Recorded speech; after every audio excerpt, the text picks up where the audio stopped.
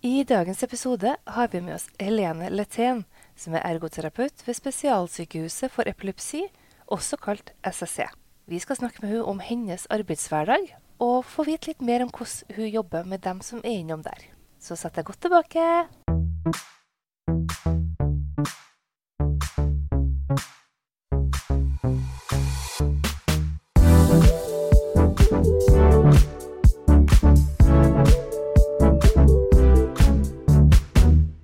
Hei, Ingunn. Hei, Siviren! Deilig å møte deg på jobb igjen. Ja da, Oslo Met stiller opp med lokaler. Ja, det fint.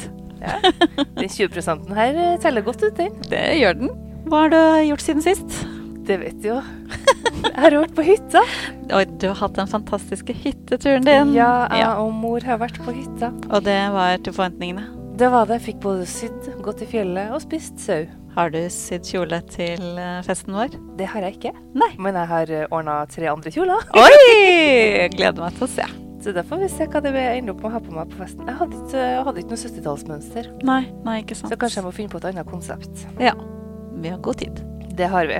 Men du, det er veldig gøy, for i dag er vi 3 rødhåra flotte damer i studio. Det er vi. Det hadde ikke jeg tenkt på engang. Men vil du høre litt om dagens gjest, eller? Ja, jeg vil høre mer om Helene. Ja, for hun jobber jo da på det her Spesialsykehuset for epilepsi, som da er en del av Oslo Universitetssykehus, som vi har snakket med flere andre på før. Det har vi. Og i tillegg så har hun da en videreutdanning fra Diakonhjemmet i livsstyrkemestring og en master i helsevitenskap fra Universitetet i Oslo. Så hun har dekket mange universitet/høyskoler. Absolutt. Der har du vært aktiv, ja. Så velkommen til deg, Helene. Jo, tusen takk. Artig at du kom hit. Tusen takk for det. Veldig koselig å få lov å komme hit. Du har jo et lite reisestykke inn. Ja, et bittelite reisestykke. Jeg har reist fra Sandvika og hit da. Jeg hørte jo at du var jo fra Bærum, var det? Bærums Verk. Ja. Det stemmer. Så da, Siviren, vil jeg si at du skal være østfolding i dag, eller? Tja. Får vi noe mer dialekt på deg? Skal vi gjøre det, for at vi skal høres mer forskjellig ut? Nei, jeg tror vi klarer å høre forskjellen, eller altså. Ja. Men du, Helene, vi må jo spørre deg som vi spør alle. Hvorfor ble du ergoterapeut? Ja, det er jo et veldig godt spørsmål. Jeg var jo egentlig på vei i en helt annen retning, for jeg studerte retail management og markedsføring, og var liksom godt innenfor der og jobbet som butikksjef, og det var den retningen jeg ville gå. Og så fikk jeg en sånn 25-årskrise, og da fant jeg ut at jeg måtte snu. Og hele veien så hadde jeg jobbet ved siden av på et sykehjem, og så kjente jeg at det var liksom mennesker jeg ville jobbe med. Så da fant jeg etter hvert ut av at det var ergoterapi som passet meg best. Og da brukte jeg jo sidene fra Høgskolen i Oslo og Akershus, heter jo da, og også noen bekjente som jobbet som ergoterapeuter, for å på en måte, finne ut om dette kunne være noe for meg da. Og det har vist seg å være veldig riktig valg. Veldig fornøyd med valget mitt. Så godt å høre. Det er vi flere som er. Vi er det, vet du. Men dagens tema er jo ergoterapi og epilepsi. Hvem er det du jobber med? Jeg jobber jo med mennesker som har epilepsi, eller pnes. Og det, Hva er pnes? Ja. Pnes er jo da noe som heter så rart som psykogene ikke-epileptiske anfall. Så det betyr at man har anfall som ligner veldig på epilepsi. De kan også være veldig forskjellige, men det er ikke på grunn av epileptisk aktivitet i hjernen. Det er mange andre komponenter som kan gjøre at man kan få anfall da. Så det er på en måte en sånn noe man kommer og kan utredes for å få en diagnose. Men cirka 1% av befolkningen har jo epilepsi. Så det er jo egentlig en ganske vanlig sykdom, og ca. 70% lever godt med epilepsien, sier vi. Og det betyr at de tar medisiner, og man får anfallskontroll. Og så er det ca. 30% som ikke har det, og vi sier at de har en vanskelig behandlingsbar epilepsi. Og det er som regel de som kommer til SSC. Men på SSC så kan alle som ikke har anfallskontroll, eller som har en vanskelig anfallssituasjon, da, komme og få utredning fra hele landet. Det Det er jo et nasjonalt sykehus. Er det sånn at dere også har en skole der? Ja, det har vi. Ja. Vi har en barneavdeling Ja. med både med skole, og det er jo et stort tverrfaglig team på en måte rundt alle, både voksne og barn, men spesielt der med skole, og hvor vi også har tilgang på pedagoger. Og Kjempetverrfaglig, da. veldig, veldig. Spennende. Så dere jobber også da med alle aldersgrupper, da? Ja, vi gjør det. Det er helt riktig.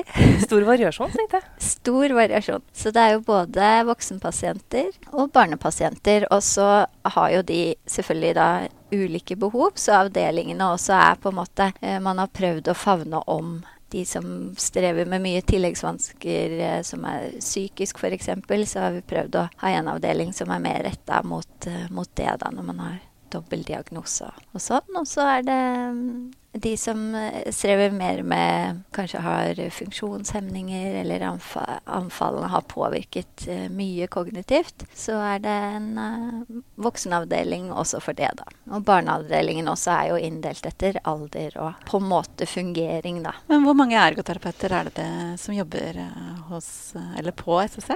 Ja, vi er fem ergoterapeuter fordelt på barn og voksen, og i ulik stillingsprosent. Og hva gjør en ergoterapeut i SSC? På SSC så er det utrolig variert, for vi kartlegger jo både på en måte hvordan man fungerer i hverdagen sin, og hvordan anfall påvirker hverdagsaktivitet. Det er på en måte en veldig viktig bit av det vi gjør. Det er jo innen spesialisthelsetjenesten, så det er jo mye det å kartlegge som er vår jobb. Og så går det også på dette med trygghet, sikkerhet og skadeforebyggende tiltak. Så er det jo også en type behandling som ikke er medikamenter, men kirurgisk behandling. At man kan operere. Og da er det å gjøre postoperative og preoperative vurderinger da. Før og etter operasjon. Ja. Og det var faktisk det jeg skrev masteroppgaven min om, var hvordan hverdagsliv fungerer etter epilepsioperasjon. Så spennende. Hva fant du der da? Nei, det var jo det da. Det var jo litt som både og at selv om anfallene ble bedre, så var det kanskje andre ting som fortsatt kunne være utfordrende, eller som fortsatt de brukte mye energi på. Selv om de opplevde en bedre hverdag, så var det absolutt flere ting som skapte det jeg har kalt et usynlig arbeid da. Og det gir veldig mening i arbeidet med pasientene. Det å kunne anerkjenne alt det arbeidet som foregår med å være på vakt for anfall, forebygge, planlegge for anfall, hvordan det påvirker i veldig mange situasjoner. Så det er jeg blitt sånn brennende opptatt av å skape rom for å snakke om det. Ja, og kunne veilede rundt forebyggende tiltak da. Veldig fint begrep da, usynlig arbeid. Alt det man holder på med som ikke vises for noen andre. Ja, og vi gjør det jo alle sammen, og så er det noen ting som blir litt sånn spesielt for de som lever med epilepsi. Jeg tenker det er overførbart til oss alle egentlig, at vi alle har noe usynlig arbeid vi gjør for å kunne fungere i hverdagen vår. Definitivt. Absolutt, ja.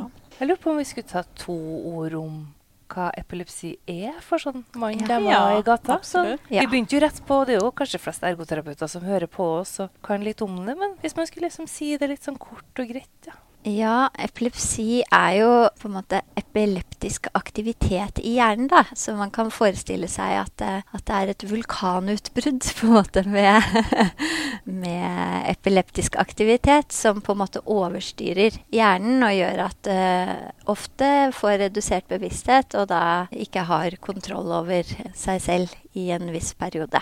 Og vi skiller jo da mellom noe som kalles fokal epilepsi og generalisert epilepsi. Forskjellen er jo at fokal epilepsi, da kan du på en måte se det området hvor den epileptiske aktiviteten foregår, at det er avgrenset i hjernen, mens generalisert epilepsi, da er det på en måte hele hjernen som man kan ikke helt skille ut hvor det er aktivitet overalt da. Jeg likte bildet da med vulkan, så det gjorde det lettere å se det for seg som et bilde også. Ja, jeg tenker jo vulkanutbrudd kan være, det er jo litt det som skjer liksom, at det er et utbrudd som fører til noe, da. Og det er jo ikke noe man kan kontrollere, på en måte. Det skjer. Og da kan jo det finnes mange veldig forskjellige former for epilepsianfall. Det er jo både at du kanskje bare blir litt grann borte og ikke helt får med deg hva noen sa, til på en måte de typiske, sånn stereotypiske anfallene sånn vi tenker oss epilepsi, at det er rykninger og tilstivning og de dramatiske anfallene på en måte. Så er det veldig mange som kanskje lever med at en arm rykker litt, og så har de kanskje bevart bevissthet også. Så det er mange, mange former for epilepsi, og det er det som er så spennende da. Det er jo en sånn paraplydiagnose egentlig. Så hvordan jobber dere da med dem som har epilepsi? Jo, det er jo mye samtale. Det er det vi alltid starter med. Å høre om hvordan hverdagen er, hvordan anfall påvirker hverdagen, eller da tilleggsproblematikk. Og det kan være sånn som noen opplever kanskje litt kognitive utfordringer, at det er vanskelig å huske ting, holde konsentrasjon, sånne ting.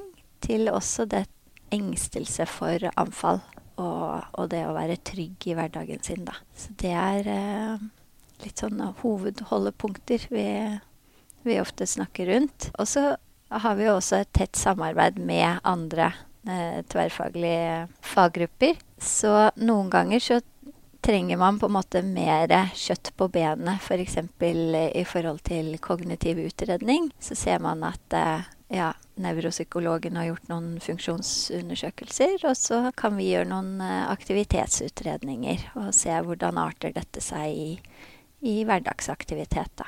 Så det er mye kartlegging. Da er det jo veldig ledende å spørre da. Bruker du noen sånn ergoterapeutiske kartleggingsverktøy? Ja. Vi bruker faktisk EVA veldig mye. Ergoterapeutisk virksomhetsanalyse. Ja.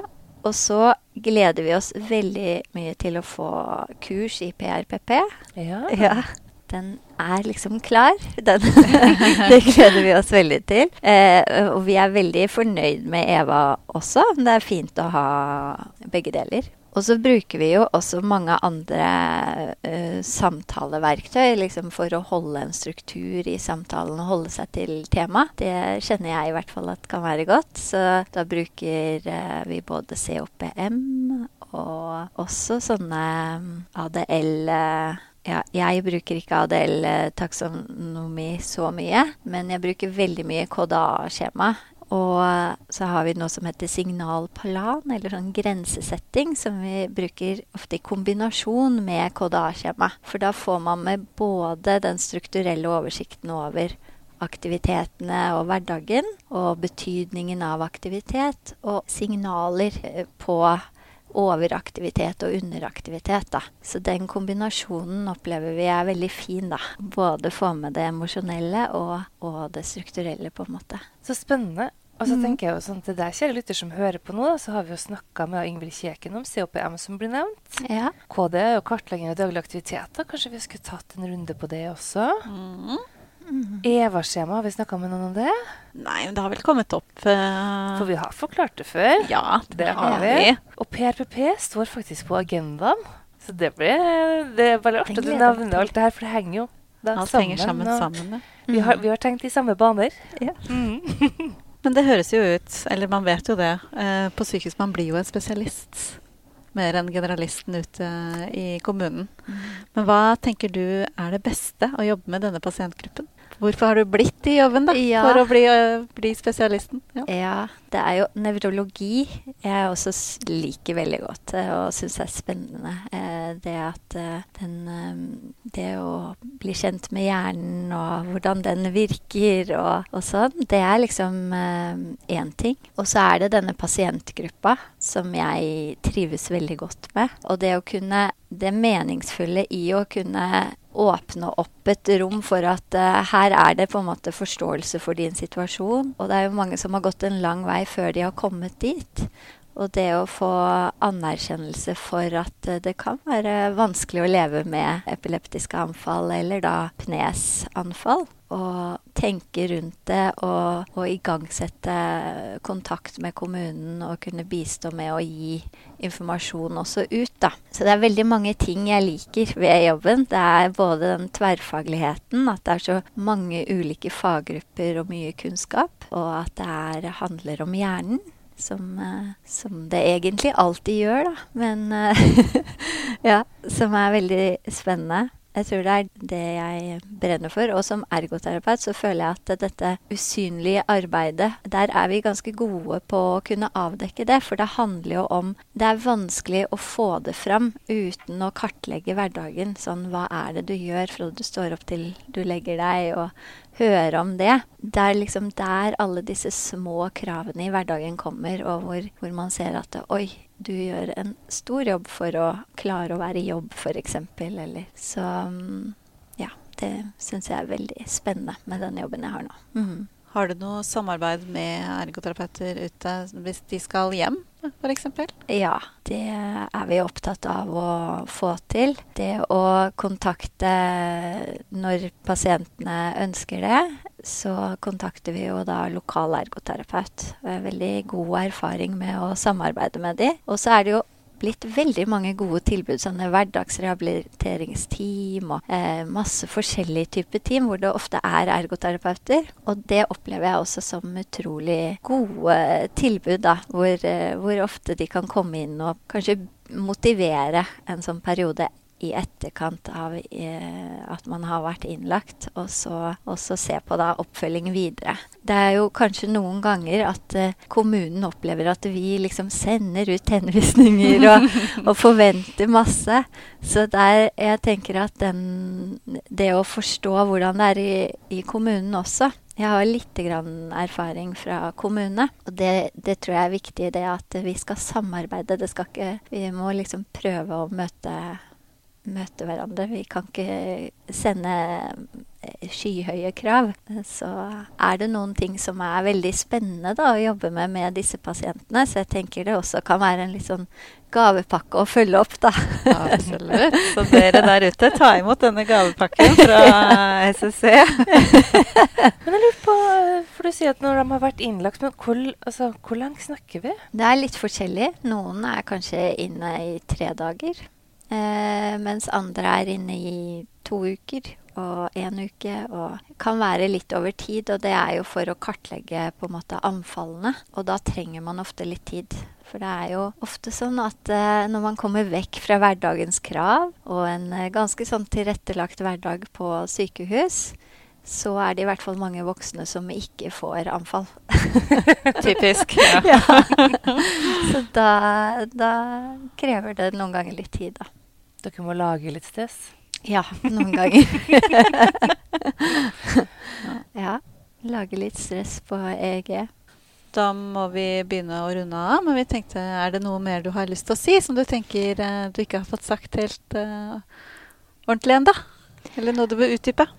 Ja, jeg sitter og tenker på dette med pnes, at jeg fikk kanskje ikke forklart det sånn helt ordentlig. Men pnes, det står jo da for psykogene ikke-epileptiske anfall, og det kan også bli kalt andre navn.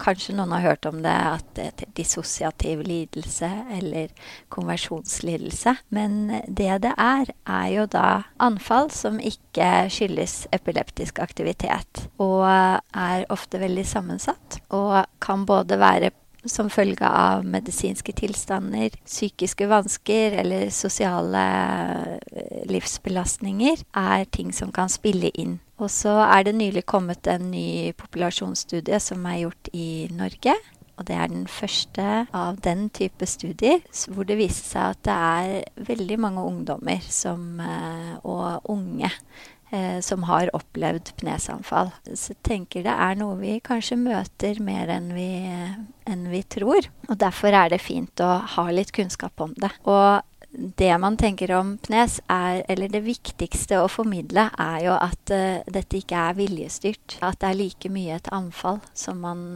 ikke på noen måte kan styre. Men ved å lære om det og få kunnskap om hva det er, så kan det hjelpe. Og for barn og unge så er det veldig god prognose i forhold til å få kunnskap om hvordan håndtere det og bli trygge på det.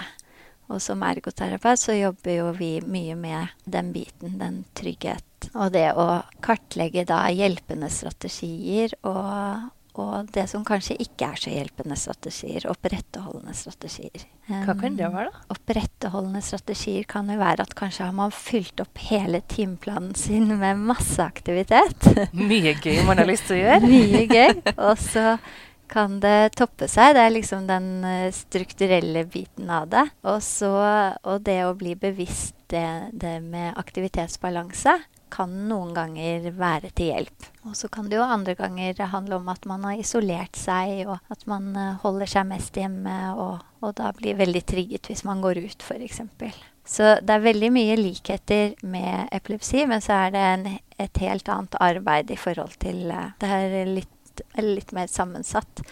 Samtidig så tenker vi at anfall anfall. Det kjipt å leve med, og det den biten hvordan det påvirker hverdagen det vi ergoterapeuter på en måte bidrar med. Da. Vet du om det noen økning i pnes etter korona? Vi vet at det veldig mange som har vært inne og isolert, og veldig mye skolevegring har jo kommet i ettertid. Kan ha pnesen økt, eller? Har man sett noe der? Det kan jeg ikke på en måte si om det noe forskning som jeg vet om i hvert fall, som viser det. Og så kan det være, vi har jo mye ungdomsgrupper som kommer inn til pnesoppfølging. Og så tror jeg at det sammenfaller med at vi har et tilbud nå, at det kommer flere.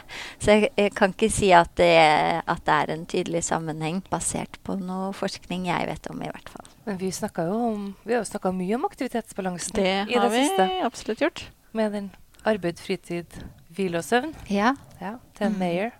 Ja. Jeg tenker det akkurat det du sitter og snakker om også, hvor viktig det å få til den balansen der, og hvor utrolig utfordrende det også. Det jo supervanskelig for alle. Ja. Men jeg tenker for ungdommer da, spesielt fint å få det inn så tidlig i livet. Det må jo være en luksus å klare å få jobba med den balansen der. Det en veldig spennende måte å jobbe på. Særlig når de som kommer og på en måte tilgjengelig. Det kan jo være veldig mye å ta inn, men når man liksom har fått landa litt i en diagnose og klar for å motta informasjon og snakke om hvordan hverdagen det da man liksom den tilgjengeligheten viktig da for å jobbe med aktivitetsbalanse og andre ting. Ja. Og det synes jeg fint at du sier at en diagnose der for å hjelpe deg. Ja. For å finne verktøy og få forlandet og funnet ut av hvordan ting funker. For vi jo generelt ikke så opptatt av diagnoser i ergoterapi. Nei. Men det jo mer hvis vi vet at det handler om det her, hvordan kan det hjelpe deg til å håndtere ditt hverdagsliv da? Ja, enig. Da var vi vel kanskje klar for å gå over til spaltene, eller?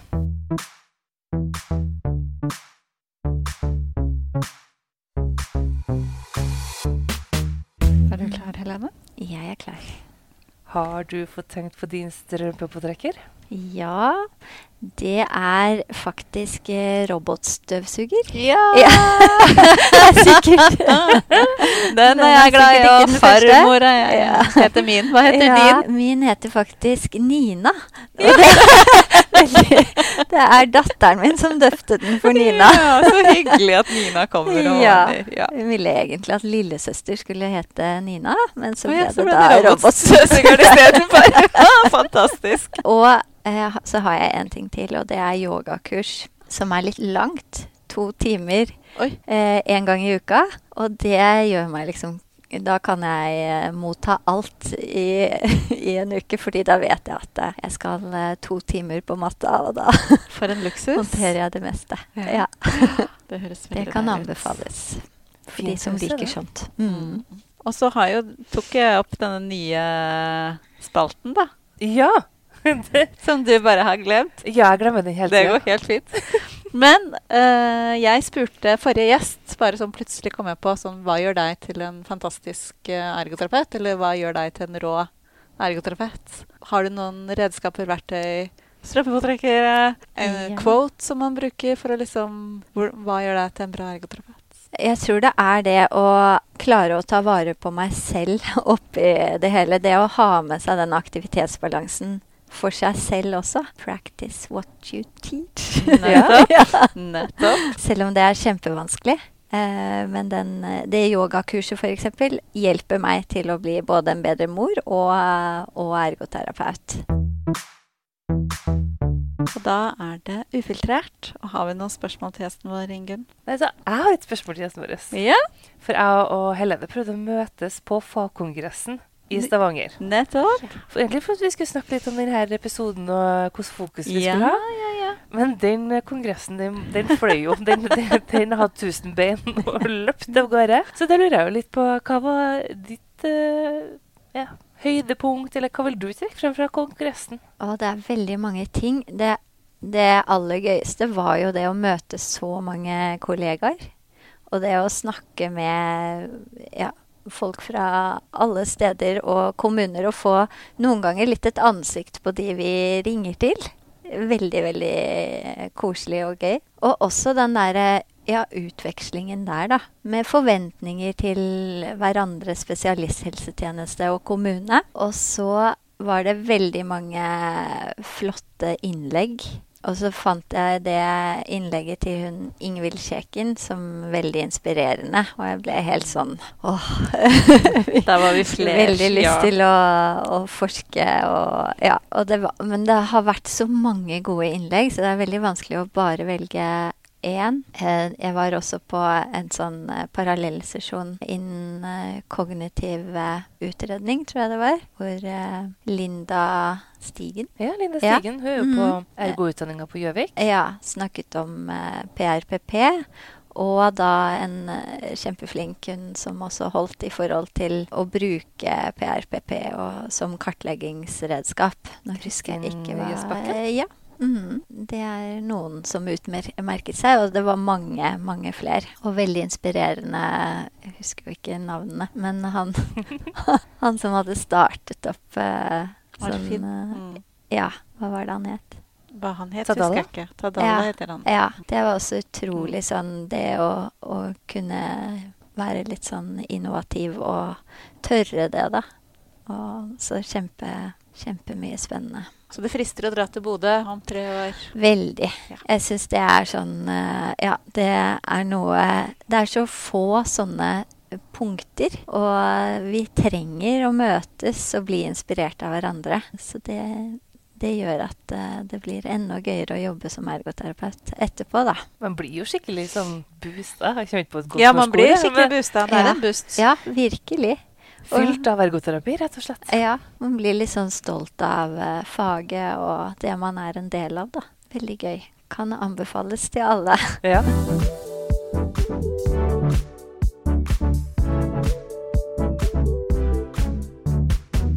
Hva sier dagens siste spalte da, Siveren? Det er jo dagens eller ukas høydepunkt. Og da, hva er ditt høydepunkt?